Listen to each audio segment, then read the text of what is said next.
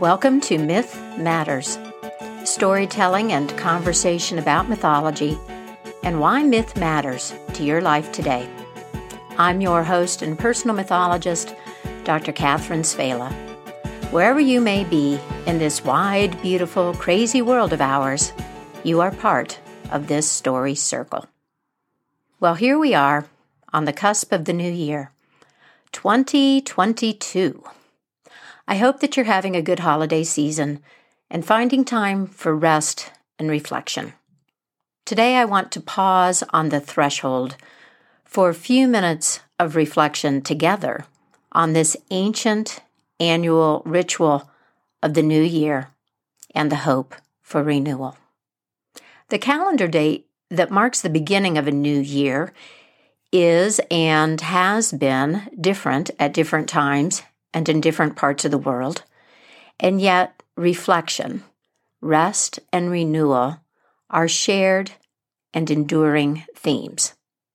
The old year ends and a new one begins, offering the opportunity for us to begin again, to evaluate the past and recommit to our highest aspirations as individuals and communities, to restore harmony and goodwill.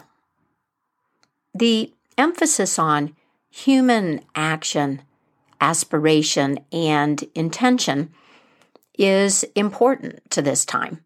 The New Year is a civil holiday, and it has been from the earliest known celebrations in Babylonia about 4,000 years ago. The rites of the New Year involve the renewal of the social contract between leaders and followers, rulers and subjects, and between neighbors in the broadest sense of the world, as well as the cyclical, more than human, earthly and cosmic order.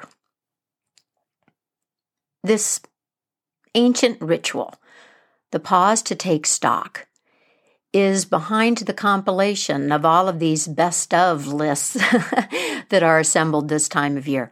The best books and movies, the best photos, the best moments, and the surveys of the high and low lights of the year that will soon end. Some of these seem more significant or meaningful than others, and yet taken together, all of these acts of evaluation and remembrance are a response to a deep psychic impulse to pause, look back, and take heart before stepping over the threshold. Together and alone, we try to capture the essential spirit or flavor of the year that we're leaving behind in words and pictures and stories, and decide what to carry with us. One thing that I notice about these end-of-year retrospectives, and you've probably noticed this too, is the note of hope. The task, out of habit or necessity, of evaluating and critiquing and judging and ideally learning from events is something that people do all of the time, and the conclusions are often dark or challenging to some degree. But end-of-year reflections must encourage us after all is said and done. This is their power to renew. Whatever the conditions, this inventory of the good and the bad in a year unites them. It reveals them to be part of one pattern, all part of life. In her short poem, Izumi Shikubu, a Japanese poet from the 10th century, writes, "Although the wind blows terrible here, the moonlight also leaks between the roof planks of this ruined house." And there it is, the truth of life, and the perspective necessary to embrace that truth and its mysterious beauty. The old myths and stories have this power as well. When you survey the canon, you find a view of life in which change is the norm, the source of vitality. The stories say that character matters and goodness will prevail. There are allies, and there is the X factor. Call it magic, grace, God, synchronicity, luck, the mystery. Terrible things happen in these stories, and yet people survive and thrive. The maiden or youngest son, the prince, the lonely queen, the huntsman, each lives a happily ever after. We live these stories through these patterns and characters, and many of them end on this joyful note because we need this message and because it is true. This possibility exists when the story ends. And if that seems pie in the sky, it's because you're in the middle of the story, wandering the dark woods, or persecuted by the evil stepmother or the vengeful king, or maybe you're still waiting for the call to your adventure, the one that will draw from you your greatest potential. I did a little reflecting on the past year of Myth Matters and the mythological territory that we traversed together. Last January, we started with the final episode in a series on the Sumerian myth of the goddess Inanna and her descent to the underworld. The story was the Song of Dumuzi, Inanna's husband, who was also called to a profound transformation. Then we dipped into stories from the Sufi tradition and meditated on the nature of foolishness and holy fools and the importance of beginner's mind. A number of wonderful poets and listeners who love poetry helped us celebrate National Poetry Month in April. And over the summer, we thought about the way that meanings shift and how these shifts contribute to radical cultural change and many other things. And we did this through the mythic lens of Zeus, Dionysus, and Hermes from Greek mythology. This thread took us to Ariadne and Arachne, also figures in Greek mythology, that raise questions about the ways that misogyny has shaped these tales and the preconceptions that we bring to them. Preconceptions that limit the possibilities that we find in these myths and so in ourselves. Here and there, throughout the year, we sat with European fairy tales, some well-known like Iron John, others relatively obscure like The Lass Who Went Out at the Cry of Dawn, and much more. I noticed that two of the most popular episodes were Caradwin's Cauldron of Inspiration, episode 20, if you want to go find that one, and Make Room for Magic, which was episode 12 in this season. There are so many weird, wise, beautiful stories. I love creating the Myth Matters podcast for you because I love the stories and sharing them. And I learn so much from you, from your comments and questions.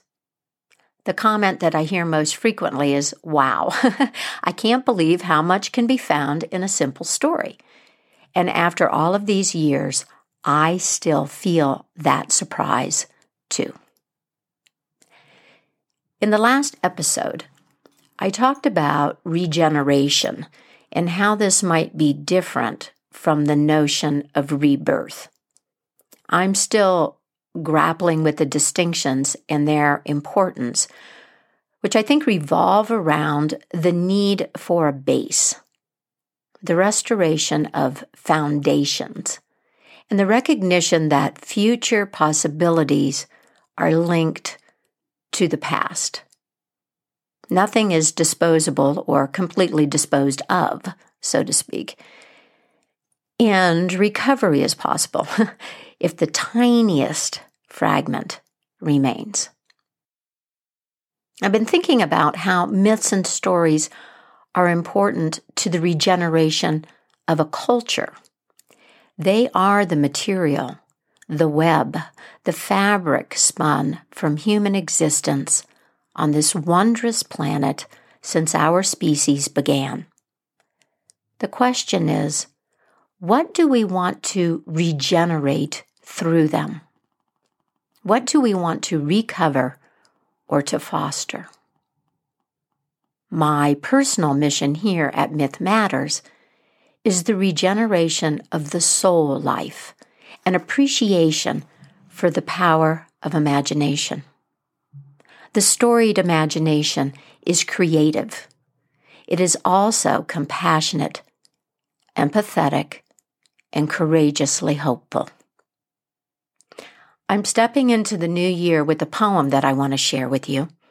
But first, a warm welcome to new subscribers Amy, Thomas, Abigail, Tom, Matthew, Taverlee, and Christine.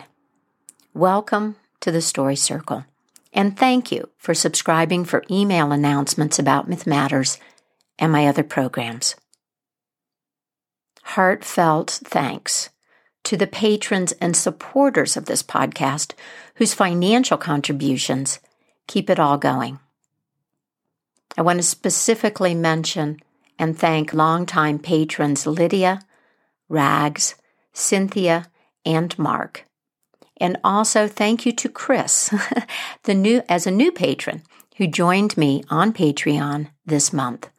Thank you, Chris. Now, here is the poem that I'm carrying into 2022. It's by Anonymous, who has composed so many of the beautiful and wise poems, myths, and stories that inform and inspire us today. I think over again my small adventures, my fears, those small ones that seemed so big, for all the vital things I had to get and to reach. And yet there is only one great thing, the only thing, to live to see the great day that dawns and the light that fills the world. To live to see the great day that dawns and the light that fills the world. Life is an adventure, my friend. I hope Myth Matters is a worthy companion as you make your path through the woods and into the palace halls that comprise your journey. Thank you so much for listening, for your comments and questions, for your support in all of its myriad forms, and the community we share in the space of this podcast, Story Circle. I'm wishing you a very, very happy new year. Take good care of yourself, and until next time, happy myth-making, and keep the mystery in your life alive.